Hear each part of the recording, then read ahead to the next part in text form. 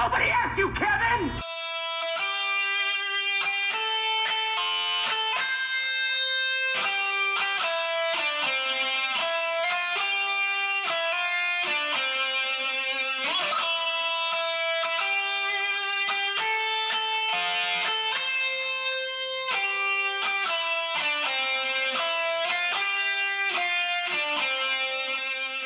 Welcome back to Nobody Asked You, Kevin.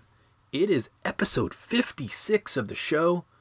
My name is Kevin, of course, and it's been a while since I had an episode. Didn't do an episode in November, but we're back now, and we've got some good stuff for you this month, I think. So what did I do in November? Why wasn't I doing any sort of podcast shows here for Nobody Asked You, Kevin? Well, a lot of stuff happened in November, but I got back to actually watching a bunch of stuff. So what have I been watching? Let's see. My comfort show seems to be Chopped. I am slowly working my way through like all 38, 40 seasons of Chopped on Hulu. I have no idea how many there are, but there seems to be like 40 billion seasons of Chopped. And I am only on to like the second or third season now, or whatever's available on Hulu. But I love to put Chopped on in the background and just kind of watch what people make and with the basket ingredients and see how they adapt. I think it's a fantastic show. I would personally suck on the show. I wouldn't do so well, but I love being able to see how people, like I said, adapt with those basket ingredients, the 4 basket ingredients, and kind of adapt on the fly and come up with something in their mind and get moving on it within minutes. So I've watched a lot of Chopped. And then we have The Mandalorian. The Mandalorian on Disney Plus. What a fantastic Star Wars show. I mean, honestly, when I started watching season 1 last year, I didn't think anything could top season 1, but season 2 has topped season 1 in my opinion. It is an excellent Star Wars TV series. I mean, what have we learned this season? Little spoilers here if you're not watching it, but the child, Baby Yoda, has a name, Grogu. We've seen Bo-Katan. We've seen Ahsoka Tano. We've gotten mentions of Thrawn. And that's only in the first 6 episodes. There are 2 episodes left at the time of this recording right now. So these last 2 episodes are going to be excellent. There's no other way to put it. They are going to be excellent, and you cannot miss this TV series, The Mandalorian. It is by far my favorite Star Wars anything outside of the theme parks, outside of Disney World's Galaxy's Edge and the like Rise of the Resistance ride. It's my favorite Star Wars stuff since really the original trilogies. One day we'll talk about Rise of the Resistance and Galaxy's Edge at Disney World, because that's a whole other worldly experience that I can't wait to get back to Disney World and go to Galaxy's Edge and ride Rise of the Resistance and ride Smuggler's Run, the Millennium Falcon ride, and kind of experience the whole Star Wars land again, the Galaxy's Edge, Batuu again, because I think it's fantastic. But again, Mandalorian is one of those can't miss shows for me. And then in November into December, and I'm still currently doing this, I decided to go on a rewatch of Dexter, Showtime's Dexter series, the serial killer who has a code and he only takes out other serial killers. I decided to go on a rewatch of that because Showtime said that they are doing another season of that in 2021. And I kind of want to rewatch it because I watched all of Dexter as it was originally airing. 15 years ago, 20, whatever it was, 15 years ago. And I love the series. There's a lot of forensic science in it. I'm a forensic scientist. There's a lot of drugs and poisons. There's a lot of, it's a serial killer movie, or serial killer TV series. But I started a rewatch of that. I'm slowly making my way through that. I am in the middle of season 3 right now. I will probably watch an episode tonight. Probably finish up season 3 by the end of this weekend and make my way into season 4. And then we will slowly be getting back to the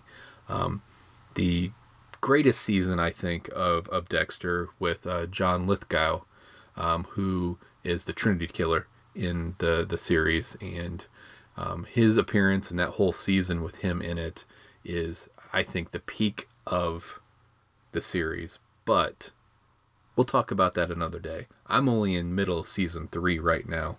Once we get to the Trinity Killer and all of that in Dexter, then we'll talk about that again, I'm sure, because I think this is a fantastic series. If you haven't watched Dexter, make time to do it. It's only on Netflix until I think the end of December, and then I think it goes back to Showtime maybe. But it is a wonderful watch. So just quickly, I will say Chopped, of course, gets the shit rating from me here. Mandalorian, of course, gets the shit rating from me because it's an excellent series. And then Dexter, so far on rewatch, I've got to put the first first 3 or so seasons so far. I'm only in the middle of season 3 as a Nobody Asked You Kevin rating of the shit. Anyways, we also had a great small Thanksgiving here. Of course, pandemic is still raging on. You shouldn't really be getting together with extended family at the moment. That will change though soon. Soon enough, that will change. Vaccines are coming out. They are going to be approved here this month. They will start rolling out this month into the new year. And hopefully, by summer of next year, summer of 2021, we'll all be vaccinated. And we can stop with wearing the masks. We can stop with social distancing. And we can go back to living, quote-unquote, normal. But as of right now, wear your masks, social distance, and kind of isolate as much as possible to stop the spread of the virus. But that's my little soapbox. We did have a great small Thanksgiving. We made all the normal stuff. We normally cook for, 10, 12, 13 people, whatever it is. But there was only 3 of us here this year. So we made all the normal stuff, and we had leftovers for days, and it was excellent and awesome. And I can't wait until next Thanksgiving because I love Thanksgiving food. But anyways, it's now December. And Christmas is upon us. So I figured we would focus in December on Nobody Asked You Kevin, on Christmas or holiday movies, and maybe even some Christmas or holiday music as well. This episode, I'm going to have Hayden on here, and we will talk about 3 Christmas holiday films that we just currently watched. And then I'll review a recent rock music album that's not holiday related, but I review a recent rock music album for you. I hope you enjoy, and stick around. Listen to these reviews. Dear Santa, this is Kate Pierce. I've been really good this year. I do say bad words every now and then, but that's only when my brother Teddy makes fun of me and I lose my temper. Let go, you're gonna break it! Who cares? This camera's like 20 years old. I have to work. It's Christmas Eve. You're gonna stay home with your sister. We should make a video. Maybe we could get a shot of Santa Claus. You really have no clue, do you? Nobody's ever seen Santa Claus. Tell me you're getting this. Do you realize how big of a deal this is? We need to get a closer look. Are you crazy? Duck! Can he see us? I don't think so. Up, Cupid! Up, Comet! Hold on to something! Santa Claus? Live and in person. One night only. Can you go ho ho ho? I don't go ho ho ho. That's a myth. Christmas spirit's down 35%. Half the planet's not gonna get toys. So if few brats don't get presents, it's not the end of the world. People need Christmas to remind themselves of how good they can be. Wendy, you got so big. Excuse me? You know what I mean, grown up big. Now, Wendy, we need a ride. Can you call an Uber? You think I can pay the driver with these? Imagine if we all work together. This just might work. We need to rally the reindeer Comet. Me, Comet. and find the elves. I think I'm in the North Pole. The sleigh's busted. Can you guys fix it? Maybe we can still save Christmas. Brace yourselves! Show up! Less than an hour before the sun rises. Let's get this party started. We have a Theft Auto. You just like wave your hand and Jedi mind trick the cops? I'm Santa Claus, Teddy, not Yoda. Okay, that's enough fun for one night. Are you listening? Comet, you can slow down. Get back here!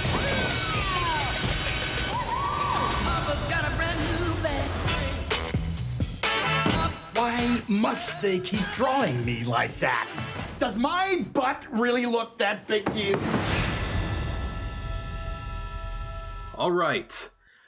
We are to our movie review section here on this episode, and I've got Hayden here with me.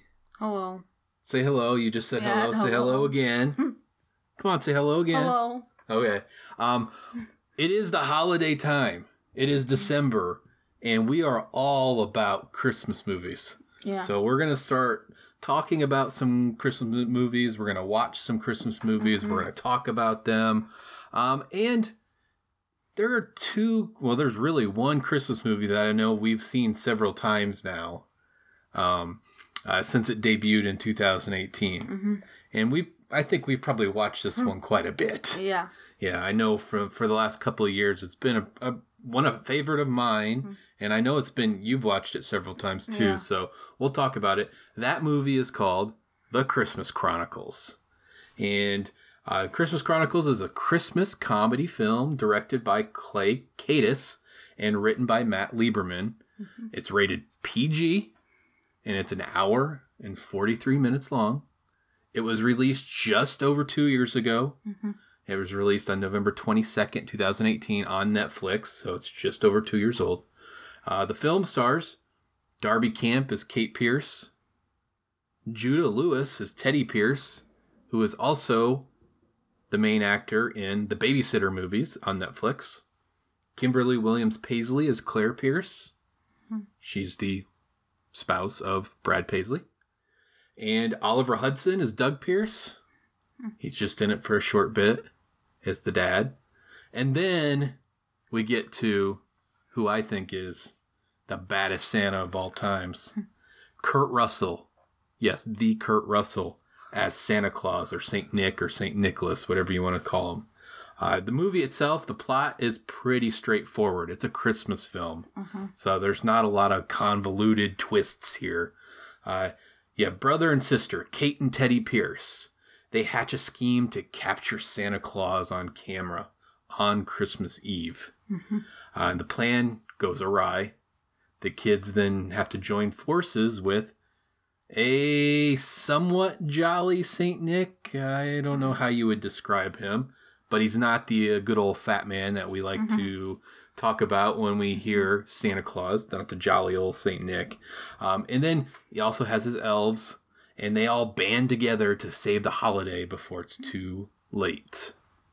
Christmas Chronicles currently holds a Rotten Tomatoes critics rating of 67%. It's rated fresh. It's got a great rating. The audience score is even higher at a 77%. And its IMDb rating is 7.1 out of 10. So this Christmas Chronicles 2018 is a really good rated movie by the critics and by people who watch it.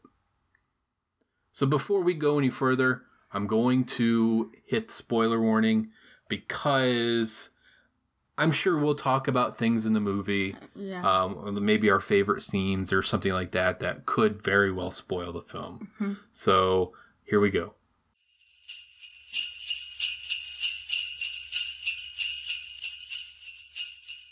Before we get started, does anyone want to get out? All right, Hayden. Yeah. All right, so this is a film I have probably seen a good 50 times by now. 50, 60 times. When it came out in 18, I think there was like a week or so that we watched it. That first week, we probably watched it a good 10, 12 times. Just every day or every night, didn't we? Yeah. So you've seen this movie before. I've seen this movie before. We'll just jump right into it. How did you like the movie? It was good. You got to come with more than that. You got to come with more than that. It's one of those movies that I'll say I could see Christmas Chronicles 1 becoming a Christmas classic. And Hayden's over here laughing because something just popped up on the screen. So, but this is one of those films that I think rare films that comes along every so often where this is an instant classic. This is one of those films that I can watch year in and year out and never get bored with it. Is that right with you? Yeah. Yeah. It's one of those things where I'll watch it and I'll watch it and I'll watch it and I see new things every time. I see new things. I like new scenes. The scenes I didn't like so much, I now like. But let's just talk about at the very beginning of the movie, you have, and I'm going to ask you about a couple things because you made some comments during this movie that I want to see if you remember while we were watching. So at the very beginning of the movie, you have Teddy, played by Judah Lewis. He has basically become a little troublemaker. I mean, he gets in trouble, and he's got his younger sister Kate, played by Darby Camp, and she is trying to keep the Christmas spirit alive, and because she still believes in Santa Claus. Yeah. I hope I'm not breaking it to you right now that there is no Santa Claus, but You already broke it to me like 12 years ago. When you were like -1. But either way, Teddy has to look after Kate because Mom has to go in to fill in at work for a coworker, kind of going to work that night. It's Christmas Eve. They are watching old Christmas videos, and Kate notices this arm appear on the screen, and she believes it's Santa Claus. Yeah.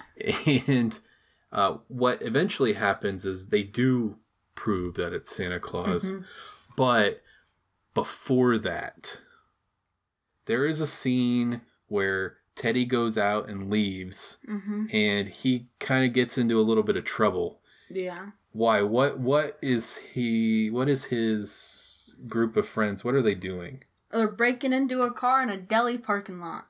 Yeah. And you made a comment to me about something. I don't know if you remember that. No. You don't remember? No. You were like, I said, number one, don't break into a car. And you were like, yeah, don't do it in daylight, and then don't do it without gloves on or something like that. So, yeah, always wear gloves, kids. Don't leave fingerprints. Yeah. But, no evidence. Yeah, no evidence. But either way, I just want to get right into this. I mean, what were your favorite scenes in this movie? Did you have any favorite scenes? Because I have a couple of favorite scenes. Well, probably when they're in like, what would you call that? What? I don't know what you're talking about. They put like the bag of presents in the fire pit. They throw it in the fire pit, and he yells out, "My sister's in there." Oh yeah, that's later on in the film, but we'll get back to that scene in a minute. Yeah. There's a scene at the very beginning of the film. There's the stealing the car scene, but then there's when they find Santa Claus and they get transported to Chicago and they have to try to get out of there. They get into this bar, this restaurant bar, And there's a scene in there that I think I still like to this day, because Santa's going around. They don't have any money to get back home. His sleigh's not working. The reindeer are missing, and they're trying to get money to get an Uber, basically, or get back home somehow. And Santa Claus in an Uber, yes. But he goes into this bar and he's trying to talk to these people, and of course Santa Claus knows who all these people are. He knows their names. He knows their life history. And he goes up to this one guy and woman, and he's like, I know what you want. You have this Porsche out there, and I know what you've always wanted. And he produces a mint condition Mickey Mantle rookie card, which I don't remember, or I remember, but I don't know if you remember how much I told you that was worth. A mint condition Mickey Mantle card. How much is that worth today? You told me it was worth about $3.1 million. Yeah, that's right, because I actually looked it up, because I thought it was around $2 million, but I saw that there are about 6 mint condition rated Mickey Mantle rookie cards in existence. Yeah. And the last one that I saw sold at auction for $3.5 million. But he wanted to trade that Mickey Mantle rookie card for that guy's Porsche so they could could leave. But what happened? Well, his wife just said, deal's off, no. And ripped up the card into tiny pieces. And I screamed inside. I mean, you're trading a $100,000, $120,000 Porsche for a $3 million investment. Yeah. Come on, people. There's also the scene just after that where you have the bartender guy, and he's an ex-con, and he's actually stolen a car, and they end up stealing that car. Yeah. And what kind of car is that? It's a Dodge. It's what I used to have. It's a Dodge Challenger. Challenger. Most beautiful car in existence. But no, it's not a Charger, it's a Challenger. But there's a whole car, they steal the Dodge Challenger, and they go on a car chase with the police and everything, and going across the city. They're in Chicago or whatever. So there's those scenes. And then I think later on there's Santa, they go to jail. Yeah. Gets put into jail. And they find out that Santa's trying to get out. Yeah. He wants to get out of jail, of course. But they put a band together. And it's such a great musical number. And I just wanted to say, you don't know who these people are, I don't think. No. But the guitar player in there, and one of the guitar players is Stevie Van Zandt, who is one of the members of Bruce Springsteen's E Street Band. So his backing band. He was also in a TV show called The Sopranos. But that's Stevie Van Zandt and some of the E Street Band back there. But that musical number was great. It is I don't know what else to say, because I love this movie so much. I mean, that was one of those, that jail scene with that musical number is what I really liked. Other than that, you said there was that scene that you really liked. Your favorite parts were when they go to throw the Santa sack in the fire. And of course, Kate had gotten into the bag, and she was trapped in there, and it was all, because it's all magic people. Come on. And they were going to throw it in the fire, and he's like, no, my sister's in there. And they're like, what? Yeah. But, so any parts of this movie you didn't like? I mean, what were some parts that... I think you know what I'm going to say. No, you tell me. I don't know. There was this one part at the beginning. Santa doesn't know they're in a sleigh. Kate over here is cold. She's shivering. And she goes up to Santa Claus, taps him on the shoulder without Santa Claus not even knowing that they're in there. Scares him. Basically releases the reindeer. Messes everything up. Yeah. It's all bad. It was Kate's fault. Yeah. I mean, she So they're in the back of a sleigh. Yeah, stupidity at its finest. Yeah, stupidity at its finest, exactly. I mean, they have stowed away on his sleigh. They don't, I mean, Santa doesn't know that they are on the sleigh in the back. And they're up in the sky traveling really fast, and it's cold, and she's like freezing. So she reaches up and like was going to tap Santa on the shoulder or something. And instead of saying, "Hey, Santa, look, you have two kids in your sleigh back here," she like scares the crap out of him. He turns around, yells, because they're not supposed to be kids in that sleigh, and it scares the reindeer. They go all crazy with the sleigh, and it ends up crashing the sleigh, and the reindeer scatter and all of that. Yeah, that's the one part. Kate was the fault. Yeah, she was at fault there. Set the story all off. Yeah, and that's what set the story off. But you wouldn't have a movie if that didn't happen. Ultimately, though, I think there are zero parts of this movie that I don't really that I didn't like. None. This is one of the very rare movies that I will say this, that there are no bad parts in this movie to me. And if I could change the movie in any way, I wouldn't. I think Christmas Chronicles Part 1 is a perfect Christmas film. I've said that many times. I've said it again. I've said it on other podcasts. I've said it here, and I'll continue saying it. If you want a movie that you can watch year in, year out, put it in your holiday rotation for Christmas films, this is one of those movies. I think we've already kind of alluded to this. You probably already know too out there, listeners, but there's a sequel to this. We've seen that one a few times now too. We'll talk about it soon. But ultimately, we got to give this movie a rating. And on Nobody Asked You, Kevin, we have 4 different ratings.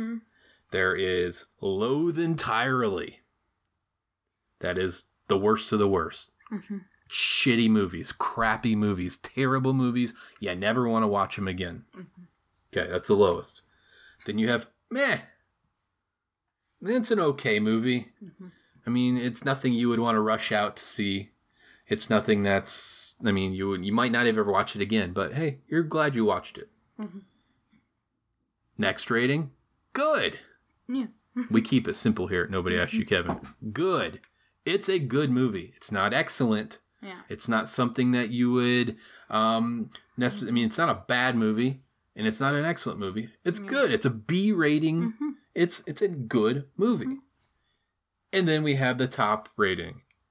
It's called The Shit. And this is not a shitty shit. This is the shit. This is a great, excellent film. Something you're going to watch year in, year out, multiple times. It's a work of art. It's a great movie. It's a wonderful film. And I think you know what I'm going to rate this. Yeah? I got to give the Christmas Chronicles movie from 2018, Nobody Asked You, Kevin, rating of The Shit. Again, it's a perfect film. For me, this is a perfect film. What about you? What say you, Hayden?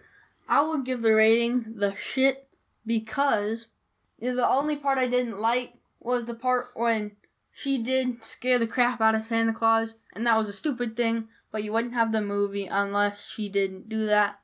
So, I give it The Shit.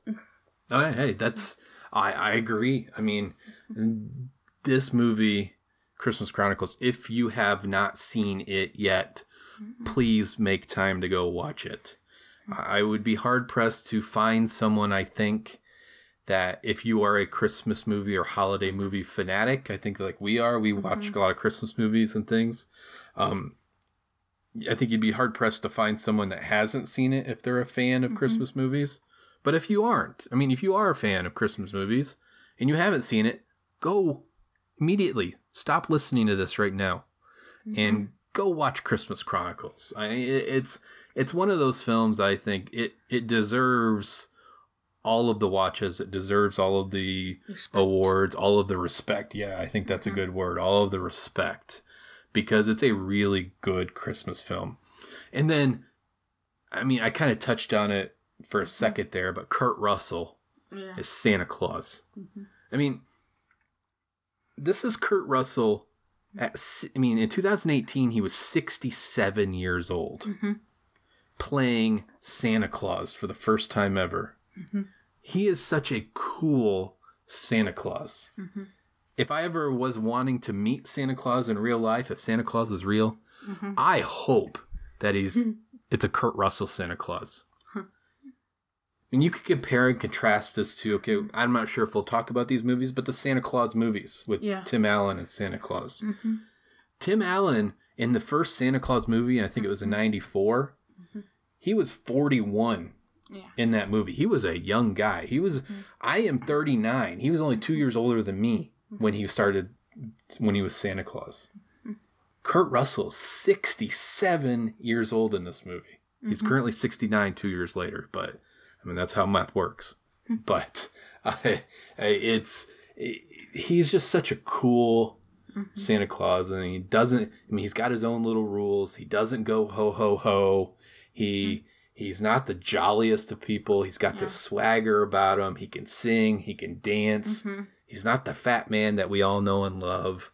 But he is just this cool Santa Claus.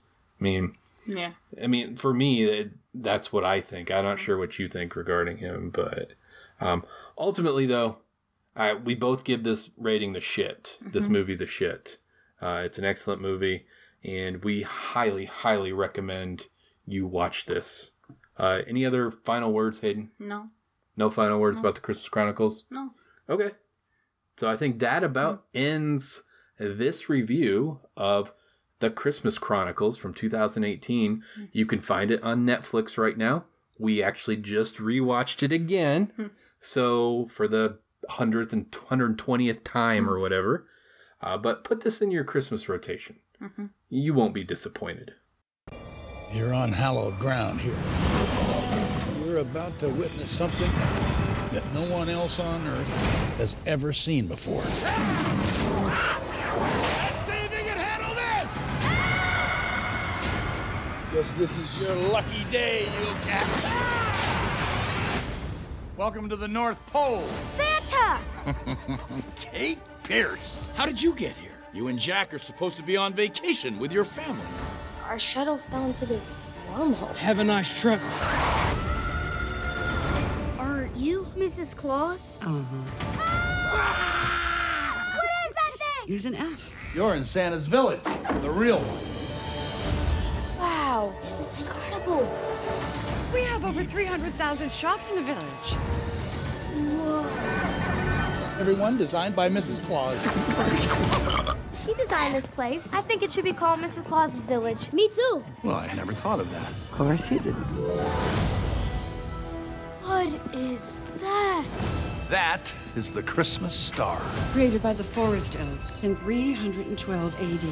The star protects us and keeps us hidden. And I'm here to steal it. What's happening? I'm gonna make everybody forget that the North Pole and Santa Claus ever existed. Belsnickel. This is bad. Without the star, the North Pole, the village, Christmas is doomed. Like for this year? Like forever. We can't let that happen. Christmas must endure. Let's do this.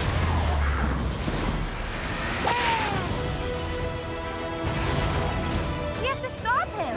Hold on tight. This might get a little rough. Isn't it dangerous out there? I'm arming you with these. You're arming me with cookies.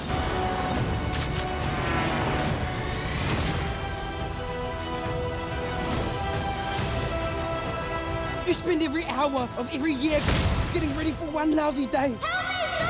A day that brings joy to children all over the world. And that will never change.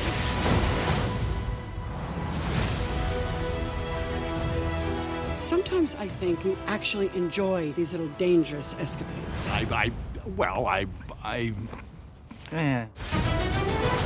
All right. We are back. And we are talking sequel. Yeah. Christmas Chronicles Part 2. Right? Yeah. Yeah, we actually just finished watching this one again. So, you just heard us talk about Christmas Chronicles Part 1, and we're back to talk about Christmas Chronicles Part 2. Christmas Chronicles Part 2 is a Christmas comedy film and a sequel to the appropriately titled Christmas Chronicles. And this one is appropriately titled Christmas Chronicles Part 2, if I haven't said it too many times already. This sequel was written by Matt Lieberman, who worked on the first one. It was also directed by Chris Columbus, but you've probably heard, if you like holiday movies, if you like 90s movies and 2000s movies, you've probably heard of Chris Columbus before. I mean, Chris Columbus did Home Alone. He wrote The Goonies. He wrote some of the Gremlins. He directed the first couple of Harry Potters, Harry Potter and the Sorcerer's Stone, Harry Potter and the Chamber of Secrets. He knows his stuff. I mean, he knows his stuff. And to me, Home Alone is one of the other beloved sort of Christmas films or holiday films, and he did that film. So, much like the first movie, this one is rated PG. This one's just about 10-12 minutes longer at an hour and 55 minutes. So it's just a bit longer, a shade longer. This film, though, Part 2, was released just before Thanksgiving 2020. So November 25th is when it was actually released on Netflix, as was the first one. So almost 2 years after. And guess what? The film itself is set 2 years in the future. Yep. So 2 years have passed. Most of the cast is the same in this movie. Yeah. I mean, you had a pretty small cast in the first movie. Yeah. This movie actually has a few more people in it. You have Darby Camp again as Kate Pierce, a little bit older. Yeah. You have Judah Lewis. He's in the movie for a bit as Teddy Pierce. I believe when this movie was being filmed, since I believe that Judah Lewis was also filming The Babysitter Killer Queen, or the second Babysitter movie at the same, or roughly the same time. So he doesn't have as big of a role in this film. Kimberly Williams Paisley as Claire, the mom. This time, Dad has died. Dad's been dead for a while. Tyrese, Fast and Furious Tyrese. I mean, he's done all sorts of things. He's in the movie as Bob Booker, which is kind of a weird name for Tyrese. But his son, Jack Booker, is played by Jazier Bruno. And then Kurt Russell is back as Santa Claus. Yeah. Goldie Hawn, Kurt Russell's longtime partner and wife in real life. I mean, they've been married like 37, near 40 years or whatever now in real life. But she is Mrs. Claus.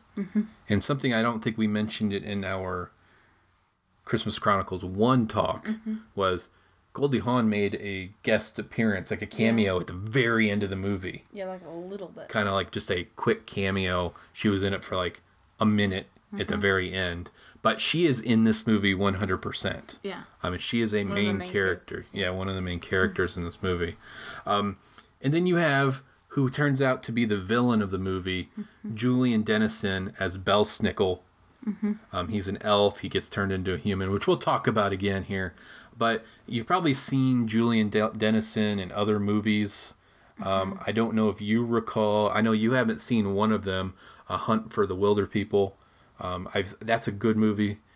Watch that one. But he was the villain in Deadpool 2. Yeah, I know. The Fire Hands. Yeah, the Fire Hands kid. I can't remember his name. I thought he was the worst part of Deadpool 2. I didn't like him as a villain. And we'll get into other things about him as well here. But much like the first movie, this one's pretty straightforward as well. I mean, this one's got a much more branching plot to it. There's a lot more stuff going on in this one than the first one. Kate Pierce, who is now a teenager and pretty cynical, she is kind of unexpectedly reunited with Santa Claus when a mysterious troublemaker named Belsnickel threatens to cancel Christmas forever. Christmas Chronicles 2 currently holds a Rotten Tomatoes critics rating of 73%, and it's rated fresh. So it's actually rated higher than the first one, critics rating. But The audience score is 54% for this one. So audience score. So I don't know what was going on with the audience here, but the audience that's rating this movie at least isn't liking the second one as much as the first. We'll see what we say about it here in a bit, but at least the rated audience, they're not giving as great a score. Has an IMDb rating of 6.1 out of 10, so not as great as the first one, but we'll see. Again, I'm going to hit the spoiler alarm right now because, I mean, while this isn't an in-depth review of the movie, we will be talking about our favorite scenes or some things that happen in the movie, and if you don't want to hear that, then you can just move on from this, but we will possibly spoil some of the movie.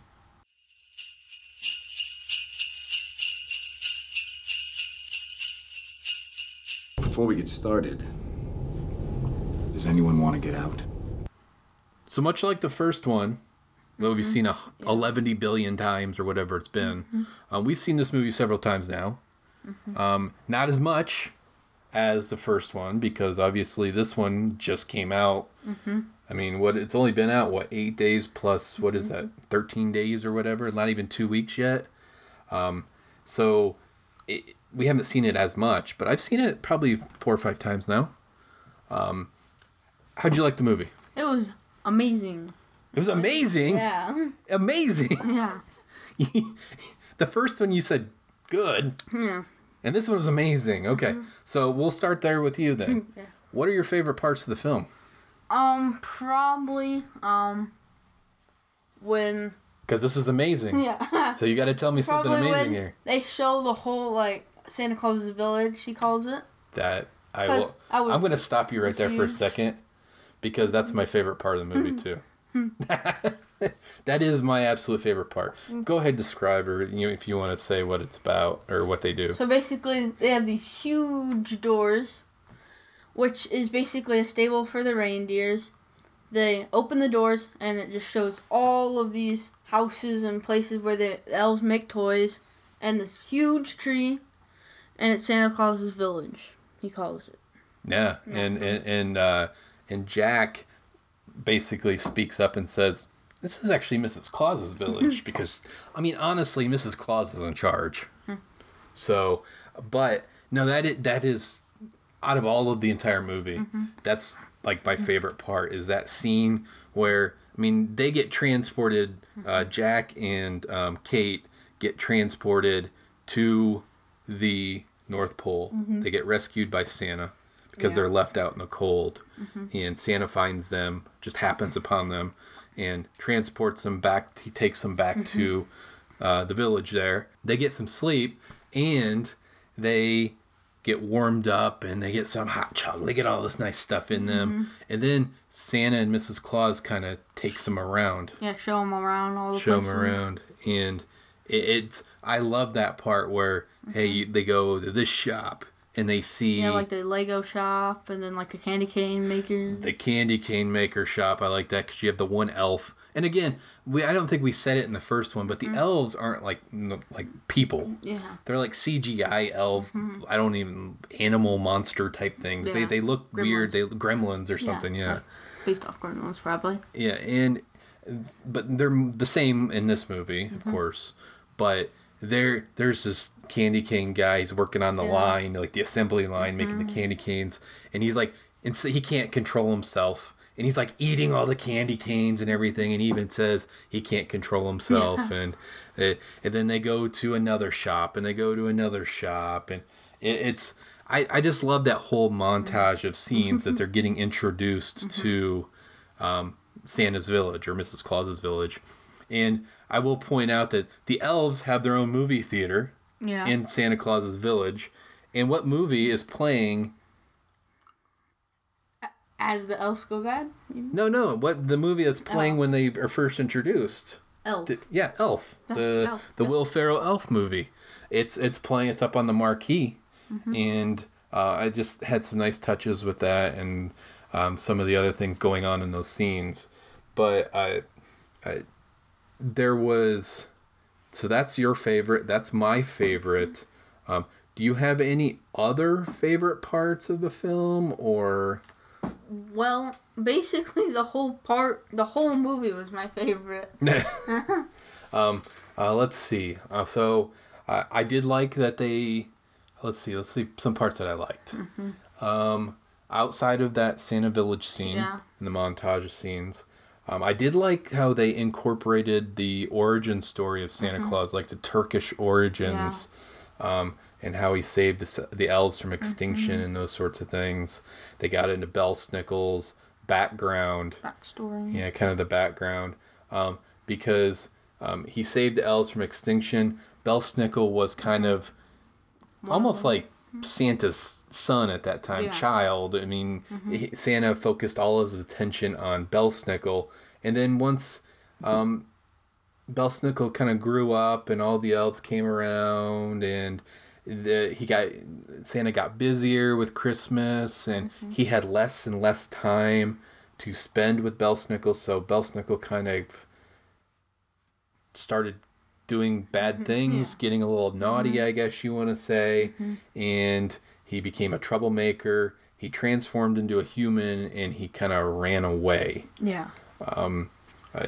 Later on in the movie, there's also a Yule Cat, which I thought was pretty cool, called Jola, the Yule Cat, who injures Dasher, which is kind of sad.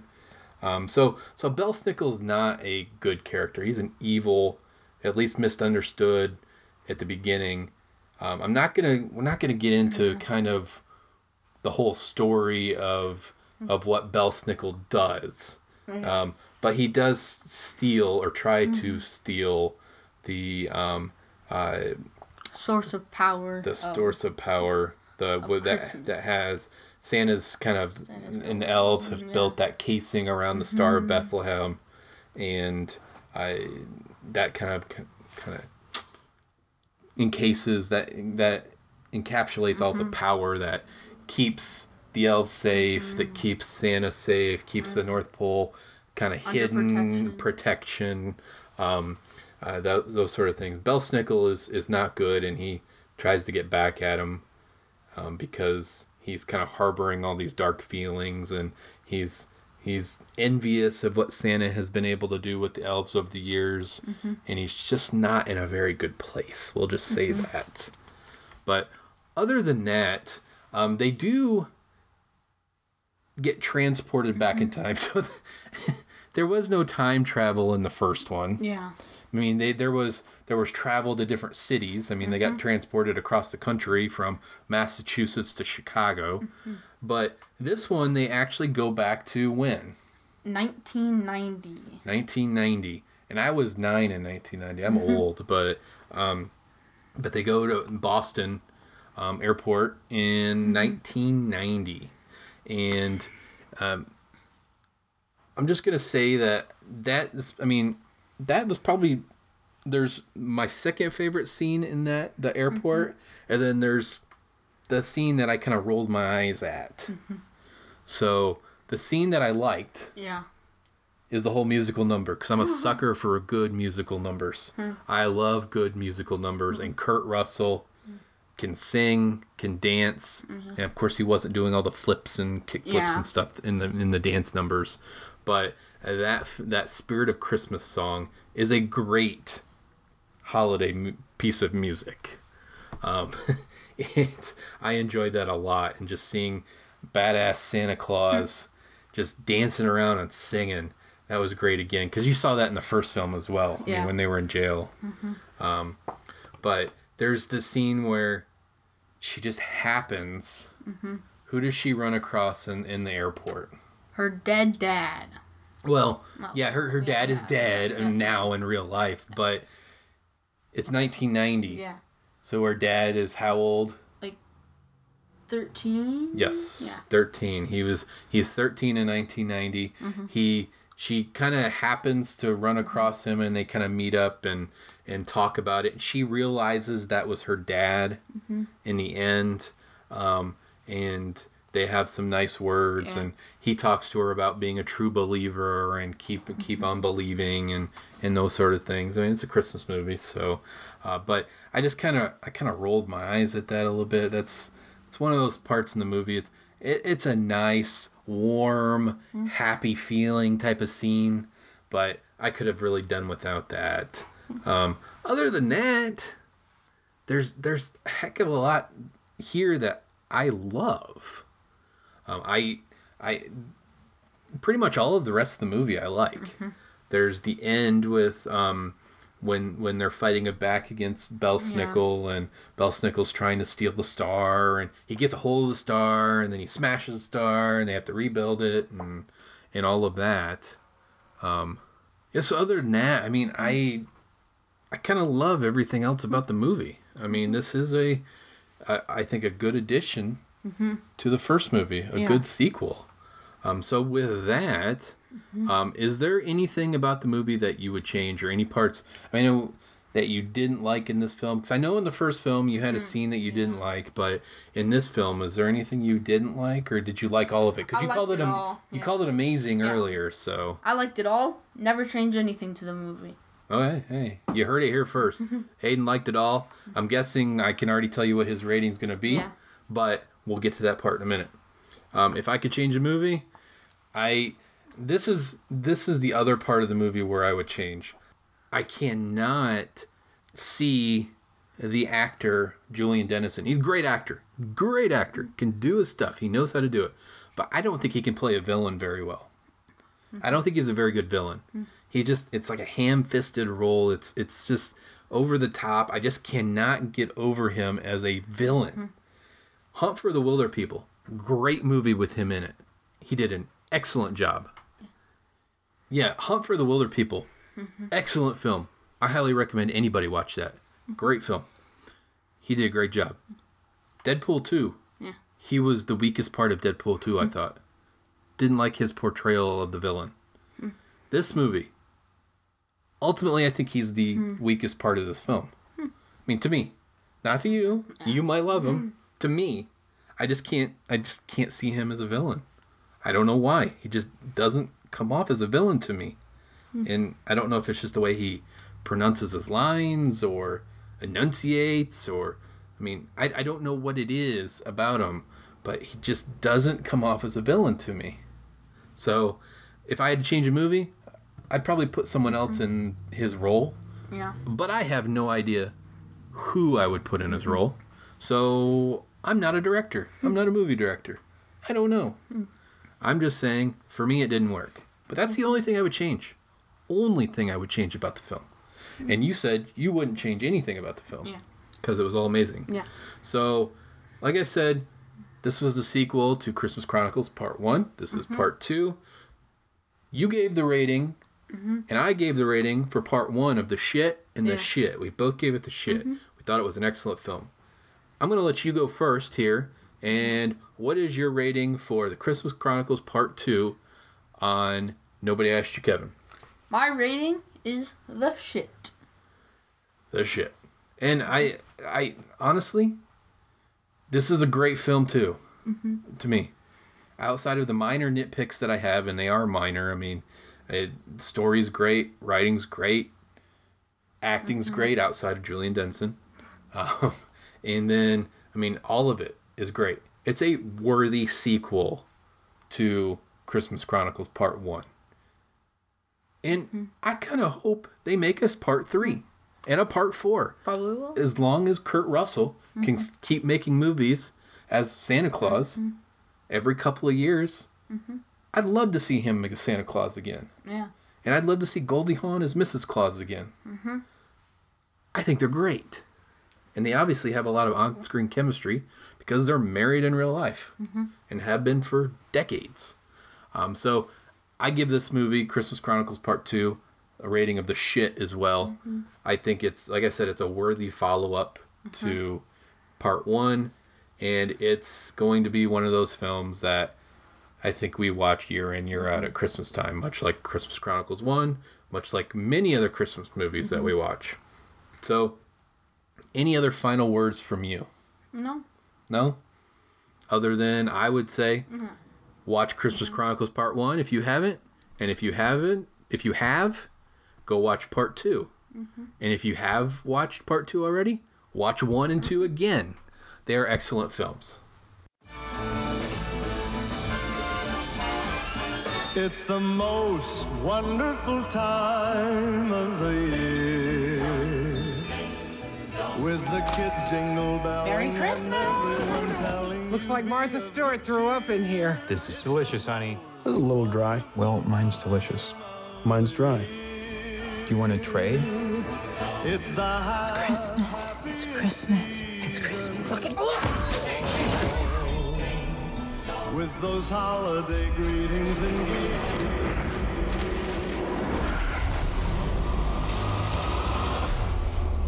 How we were going to survive Christmas with 12 people stuck in a house with no heat and no electricity. Or food. There's plenty of leftovers, Howard. Beer it is. It's the weirdest thing. There's no cars, no people. How long can this keep up?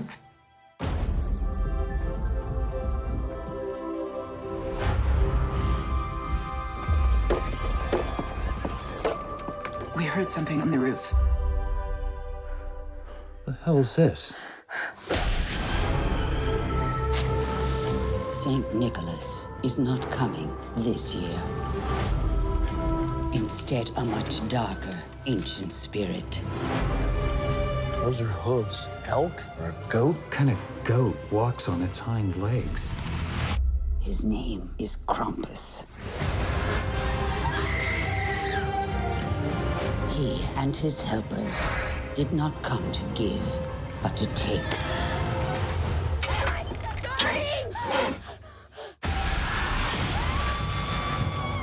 Everybody, hold on to each other.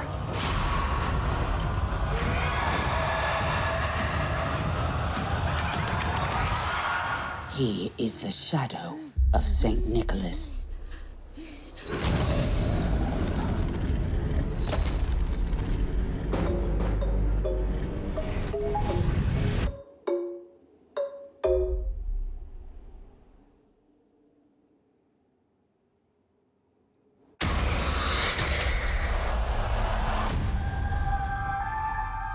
It's Christmas. Nothing bad's gonna happen on Christmas. All right, we are back again this episode with another Christmas movie review. It's something I've never talked about on this podcast. I've talked about some Christmas holiday horror films, but this is a different Christmas holiday horror film. It is Krampus from 2015. Christmas comedy horror movie written and directed by Michael Dougherty, or Dougherty, I think it's how you say that. I'm not sure if you know who Michael Dougherty is. No. Okay. One of your favorite Halloween movies was also written and directed by this guy. Okay. From 2007. Let's just see if you can guess. One of your favorite villains. I don't know.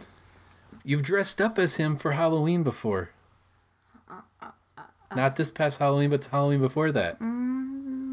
Scream? I don't know. No, Sam. Oh. Trick or treat. Mm-hmm. Michael Dougherty did Trick or Treat from 2007, that anthology movie. This movie is rated PG-13. It's not rated R, even though it would be a cool rated R movie, I think. It's an hour and 38 minutes or so long, so to me it's a middle-of-the-road length movie. It was released almost 5 years exactly to the day. It was December 4th, 2015 is when it was released.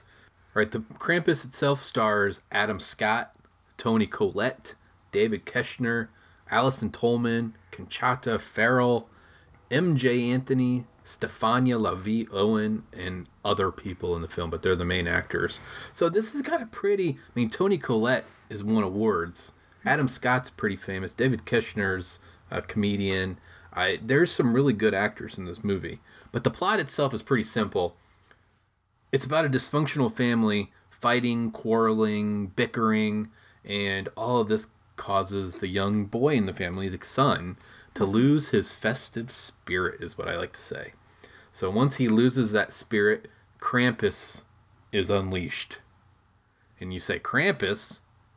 Well, he's the horned demonic beast from ancient European folklore who punishes naughty children at Christmas time.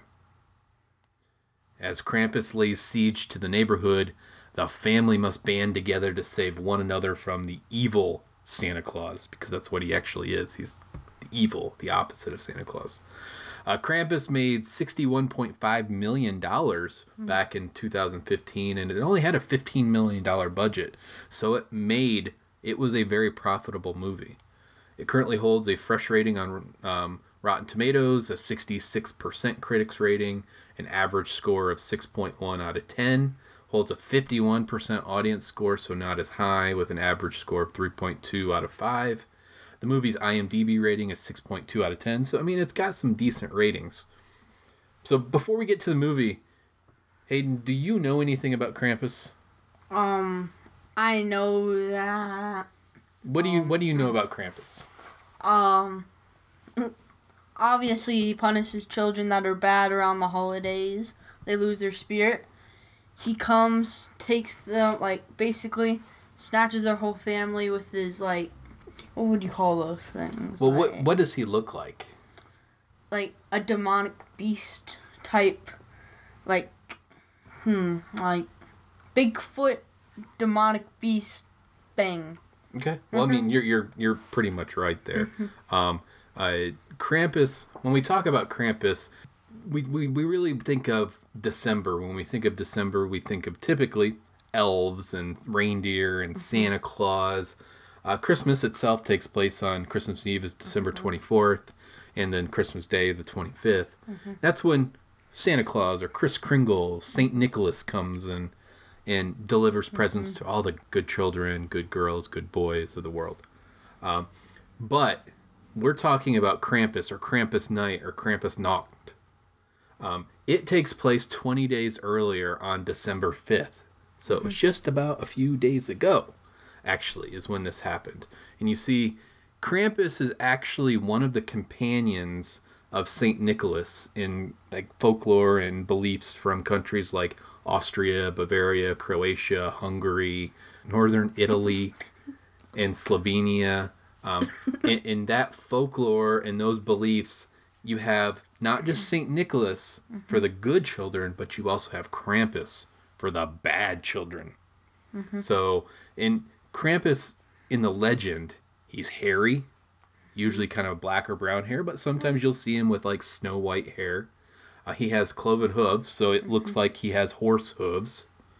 And he has the horns of a goat, typically. And you see these long, sometimes they're curled up, and sometimes they're just long, straight, they go straight up into the air, horns of a goat. He's typically got a long pointed tongue as well. Yeah. That sometimes will roll out, but sometimes it'll just be sticking out. And then he has fangs sometimes too.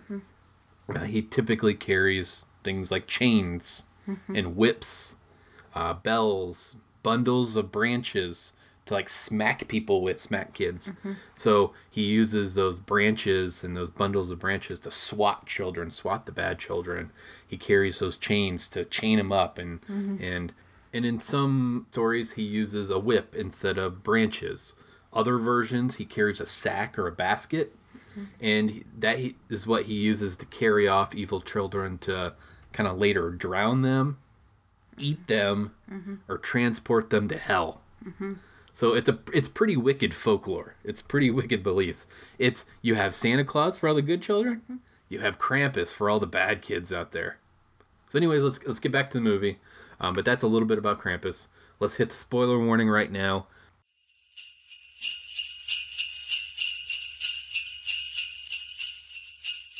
Before we get started, does anyone want to get out?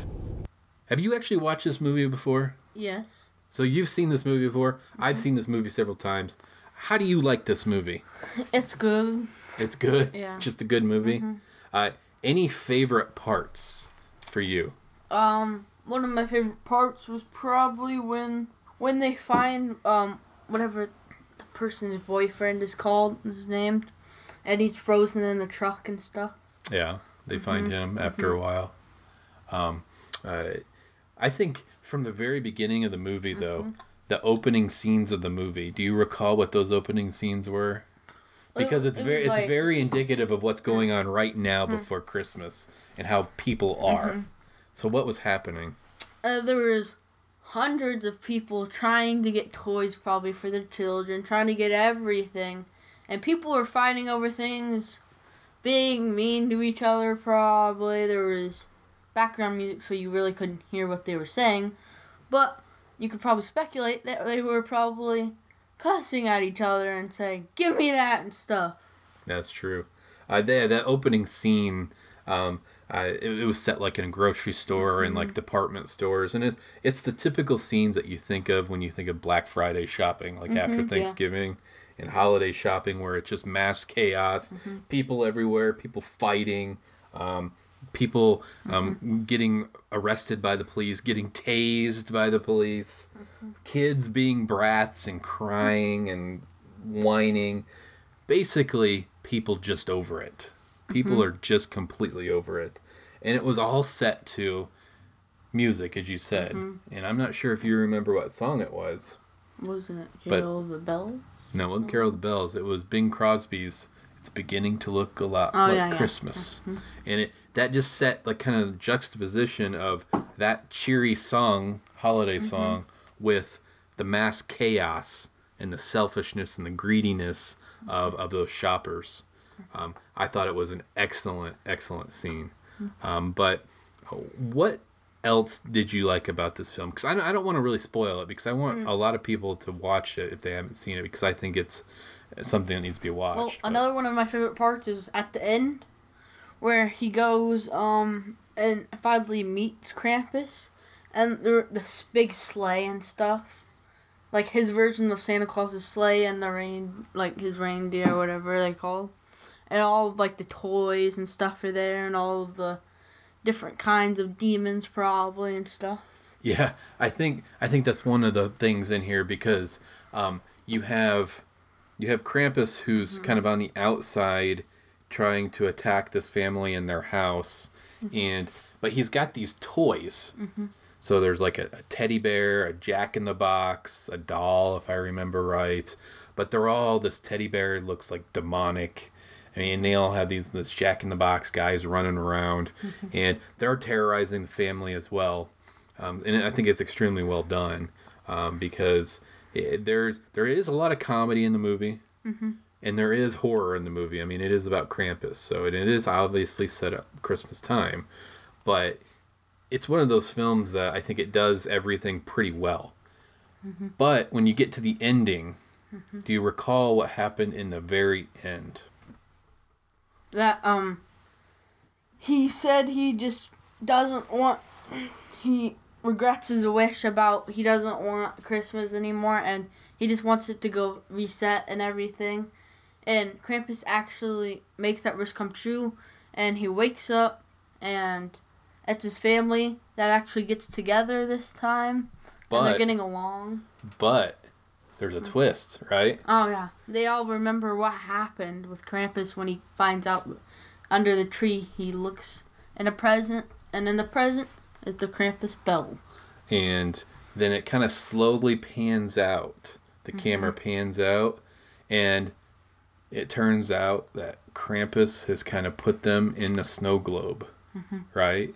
They're all in a snow globe that looks like their house, and then it pans out even further, and it sees like Krampus's lair, and there's like hundreds and hundreds of snow globes out there.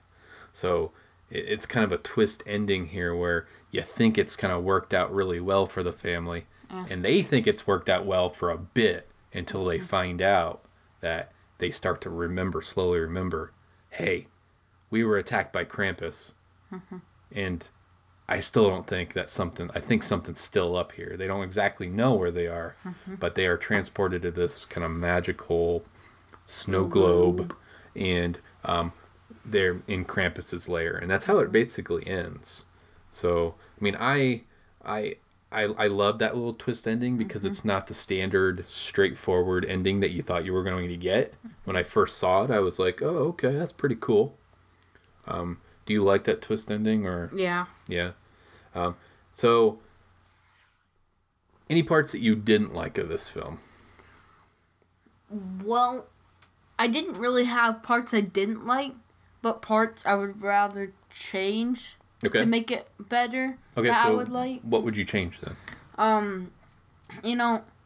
When at the end again, when he throws the bell down on the snow, I would see Krampus talk. I would like him to talk.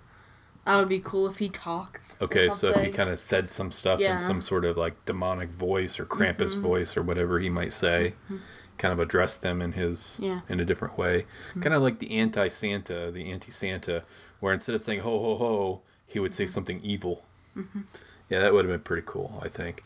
I mean, honestly, I thought the twist ending was pretty cool, but I could see it going different ways. I mean, I would almost like to see Krampus kill everybody, except for one of the people, maybe the kid. Maybe he ends up killing all of them because they're all greedy brats or whatever. They're adults, but they're brats. They're all greedy people. They're all out for themselves. Maybe it would have been better if Krampus would have killed them all. And then the kid had to grow up knowing that Krampus was real, and Krampus would visit him again if he became a greedy adult. So, I don't know. Just one way it might change the movie. I like the movie, though. Would you want to see more Krampus movies like this? I mean, set in with these people in this world? Or because I know there's a lot of other Krampus movies out there, but they're not the same as this one. There are different takes on the Krampus legend and the folklore. So would you like to see more? Yeah. Yeah. All right, so I think it's time to rate this movie. Okay? So again, we've got from the bottom to the top. Loathe entirely, meh, good, or the shit for Nobody Asked You Kevin ratings. I'm going to let you go first. My rating would be good. Good. So Hayden gives Krampus from 2015 a good rating. And I honestly would give it a good rating as well. I don't think it's to the level of the shit. I don't think it's an excellent, excellent film. There are other Christmas horror films that I would put in the excellent category. This one I would put in the good category. It's a good film. It's not an average film. It's not a terrible film, but it's just not that top tier Christmas horror film. If you do like this film though, and you haven't seen Trick or Treat, the Halloween movie, again, just stop listening to this right now. I know it's Christmas time. I know it's holiday time here, winter, but go watch Trick or Treat from 2007 from the same writer and director of this movie, because that is a great horror Halloween anthology. But this one, I would love to see more, but it's a good film. So with that, you have any other final words about Krampus? No. No? No. Other than behave, be nice. While Santa Claus sees when you're sleeping, he knows when you've been naughty, he knows when you've been nice. Krampus also knows when you've been naughty and when you've been nice. And he'll come get you. He'll kick your ass. He will beat you down. Yeah. Yeah. If he's not the real Santa Claus, give me a hell no. Not looking good for Kris Kringle there. Santa, straight from the bottom of Stone Cold's heart, I got a little Christmas present for you myself.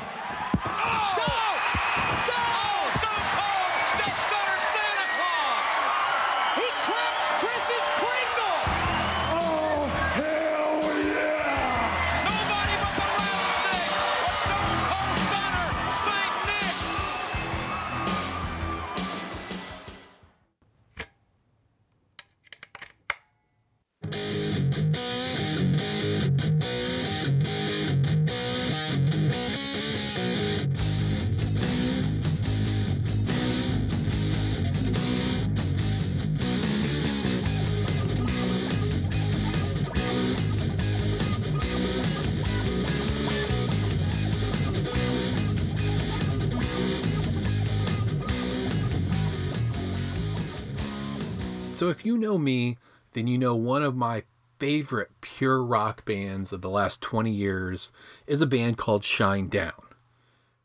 Shinedown, if you don't know who they are a band who formed out of Jacksonville, Florida in 2001. Current members are Brent Smith on lead vocals, Zach Myers on lead and rhythm guitar and backing vocals, Eric Bass on bass guitar and backing vocals as well, and then Barry Kirch on drums. Since 2003, Shinedown has released 6 studio albums, 2 live albums, and 5 EPs. So early albums from Shinedown, like Leave a Whisper in 2003, gave us songs like Fly from the Inside, Burning Bright, and 45. Some versions of the album also have an excellent cover version of Lynyrd Skynyrd's Simple Man. That cover version is so good to hear live. I'm not sure when we'll get to hear live music again. Will it be here in a few months? Will it be the summer? Will it be next fall? I don't know, but I cannot wait to get back to listening to live music, because that's ultimately, I've missed that a lot during this pandemic. Everything's shut down, and rightfully so. But once it's safe again to see live music and hear live music, I can't wait to get back to it.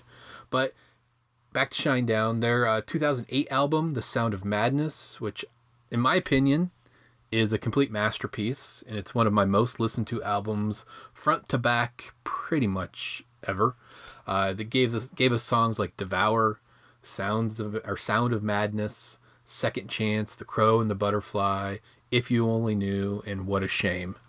Shinedown also released what was pretty much my favorite rock album of 2018 when they debuted Attention, Attention, which had some really, really nice, positive, uplifting rock music on it. Songs like Get Up, songs like Brilliant. If you were ever in doubt, don't sell yourself short. You might be bulletproof. Hard to move mountains when you're paralyzed, but you gotta try. And I'm calling out, get up, get up, get up, move on. Get up, what's taking so long? Get up. But that's not what I'm here to talk about today in this segment. What I'm here to talk about is a little side project that Brent Smith and Zach Myers have undertaken kind of sporadically throughout the last 5 to 6 years. This is an acoustic side project called Smith and Myers. Pretty appropriately named, Smith and Myers.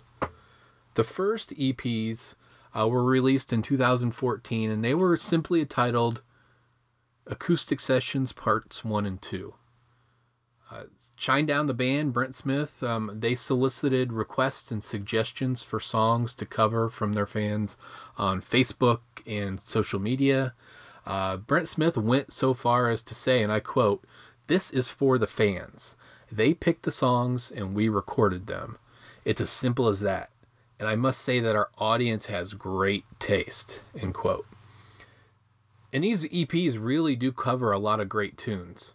Part 1 of the acoustic sessions has versions of The Clash's London Calling, Otis Redding's Sitting on the Dock of the Bay, Metallica's Nothing Else Matters, The Black Crowes' She Talks to Angels, Kenny Wayne Shepherd's Blue on Black, Soul Asylum's Runaway Train.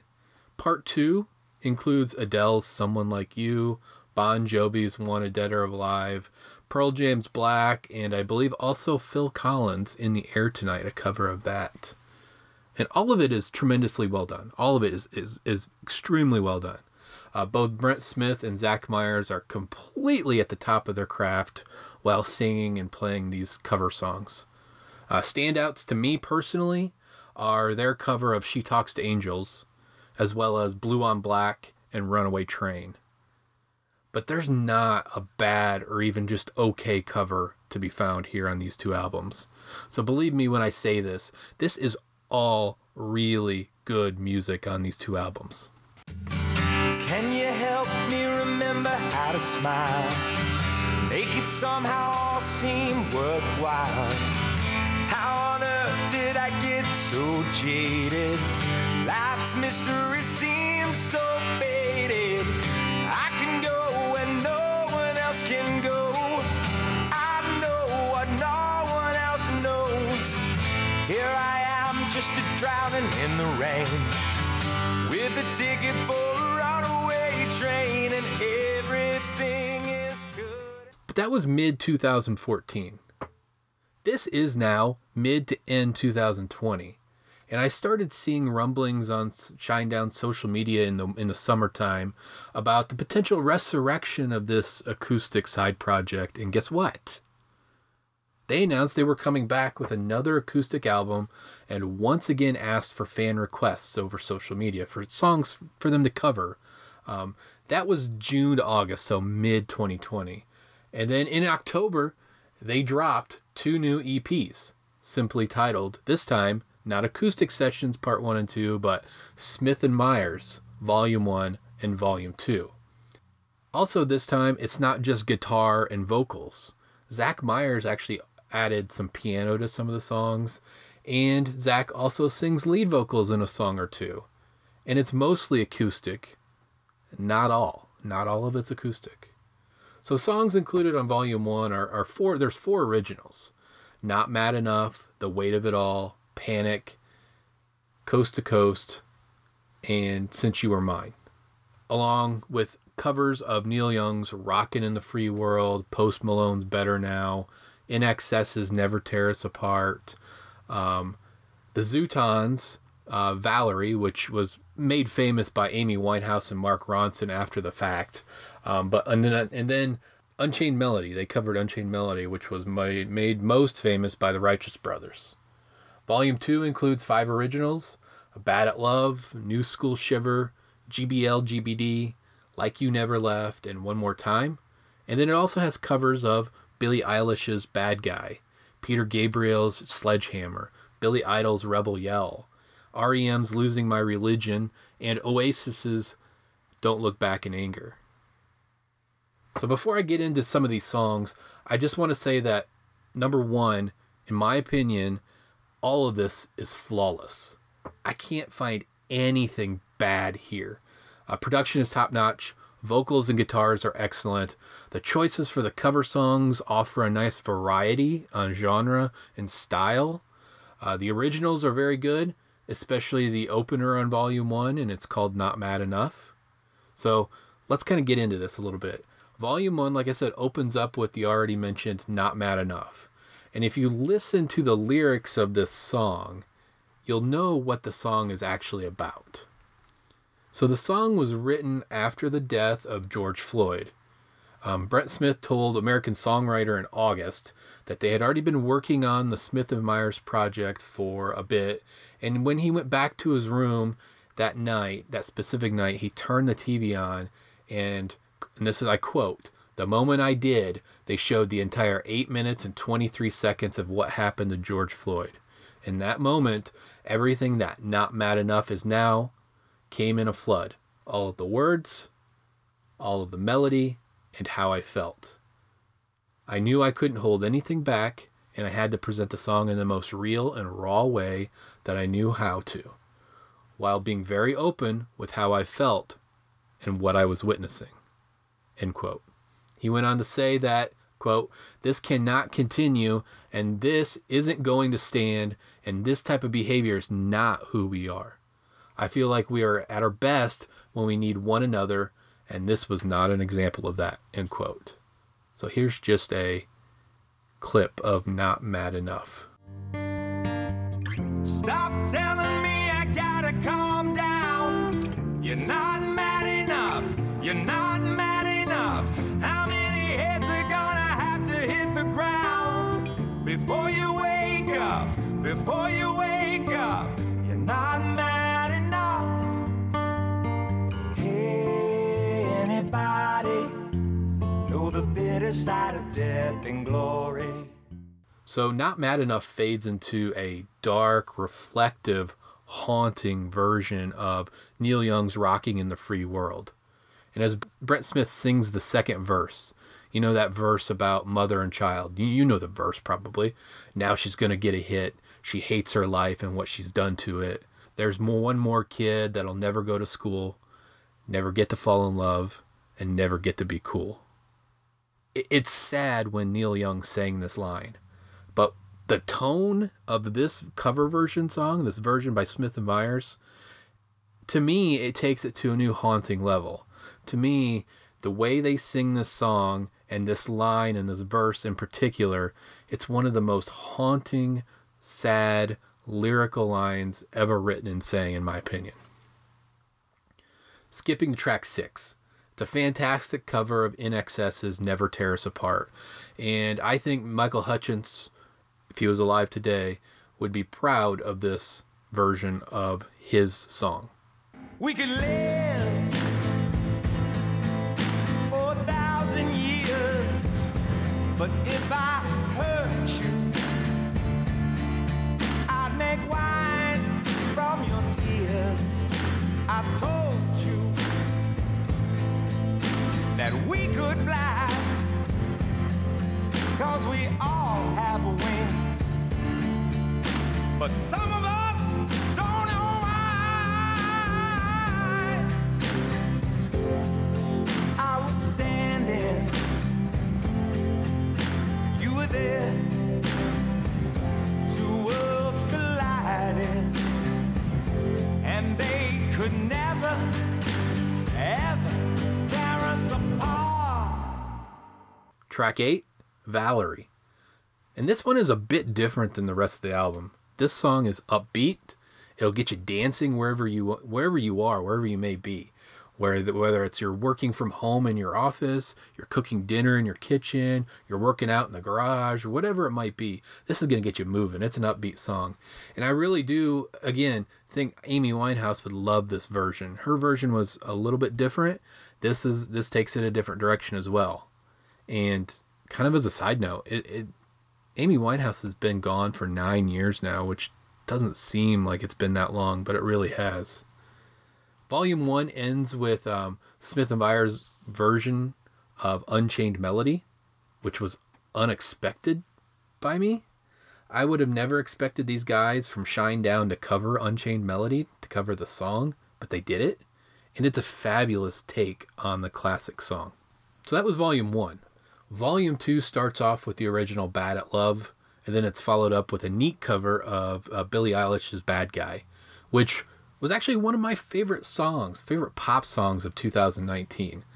I still like Billie's original song better, but this version of Bad Guy is still good on its own. It's different, but it's good. Track 3 is an original tune called New School Shiver, and outside of the song Not Mad Enough from Volume 1, this is my favorite original song on both of these albums, outside of Not Mad Enough.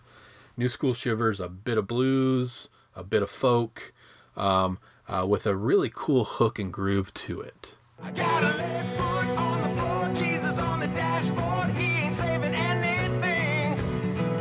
Red lights, mile high, we ain't never gonna die, we're just taking everything. Let's go, come on, let's roll. Let's go, come on, let's roll. And she says, I don't care about the... Track 4 is a really cool acoustic groove of Peter Gabriel's Sledgehammer, which, to me, it's probably the first acoustic take I've ever heard on the song. There's something about the vocal harmonies here that really latch on to me. Track 5 is an original song called GBL GBD, which at first, in my forensic toxicologist mind, I thought could have been some reference to some weird drugs or something. GBL GBD actually stands for Get Busy Living or Get Busy Dying. It's a well done song, and the vocal harmonies again are right on point in this song. So if you haven't gotten the pattern yet, tracks on Volume 1 and 2 alternate between original song and cover song. Volume 2, Track 6, it's a moody yet sublime version of Billy Idol's Rebel Yell, and one that I think, again, that Billy himself would love. Track 7 is another cool original called Like You Never Left. Track 8 through 10 are covers of R.E.M's Losing My Religion, an original tune called One More Time, and then a cover of one of pretty much my favorite Oasis song, Don't Look Back in Anger. It's a cover of their 1995 hit, Don't Look Back in Anger, which, again, like I said, is my favorite Oasis song from their album What's the Story, Morning Glory. So ultimately, Volume 1 is the stronger of the two albums. It's more real to me especially with the combination of Not Mad Enough and Rockin' in the Free World. That back-to-back combination of those two songs. Somber, dark. It describes, unfortunately, 2020, the year 2020, perfectly. Volumes 1 and 2 feel exactly like what that sort of project that you would do during that lockdown stay would really feel like for 2020. And again, in my opinion, these albums together are perfection. All 4 of these albums, so the Acoustic Sessions Part 1 and 2, the Smith & Myers Volume 1 and 2, they get Nobody Asked You Kevin ratings of the shit. That's the highest rating that I give here on Nobody Asked You Kevin. They are excellent acoustic cover side pieces to your musical collection. If you like Shinedown's music, if you like rock music, check this out, because again, these are really well done side project albums that fit the time very well. So again, that's my review of Smith & Myers Acoustic Sessions EP and Volumes 1 and 2. If you like what you hear here, go check out Smith & Myers albums. They are excellent. You can get them on iTunes. You can find them on YouTube. You can find them on Spotify. You can find them pretty much any place you buy music. So that's the show. If you like what you're hearing on this podcast, leave an Apple Podcast review for me. Any sort of review is appreciated and loved, and I just want to build up those reviews. So if you can leave a review, please do. If you want to contact me, send me an email at nobodyaskegyouKevin@gmail.com. Look me up on Twitter. The show's Twitter handle is @AskedKevin, AskedKevin, Asked Kevin. Or my verified Twitter account is @ForensicToxGuy. You can find the show on Facebook at the Nobody Asked You Kevin podcast page. Give it a like. I post there occasionally. And then check out the blog, which I kind of have faltered on lately, but I do want to get it back up and running. So check out the blog at nobodyaskegyouKevinpodcast.blogspot.com. We'll be back next week with a few more Christmas holiday movie reviews, another music review, and maybe some other stuff for you. So much love to all of you out there listening to this. Peace, friends. Let's get this party started. Christmas.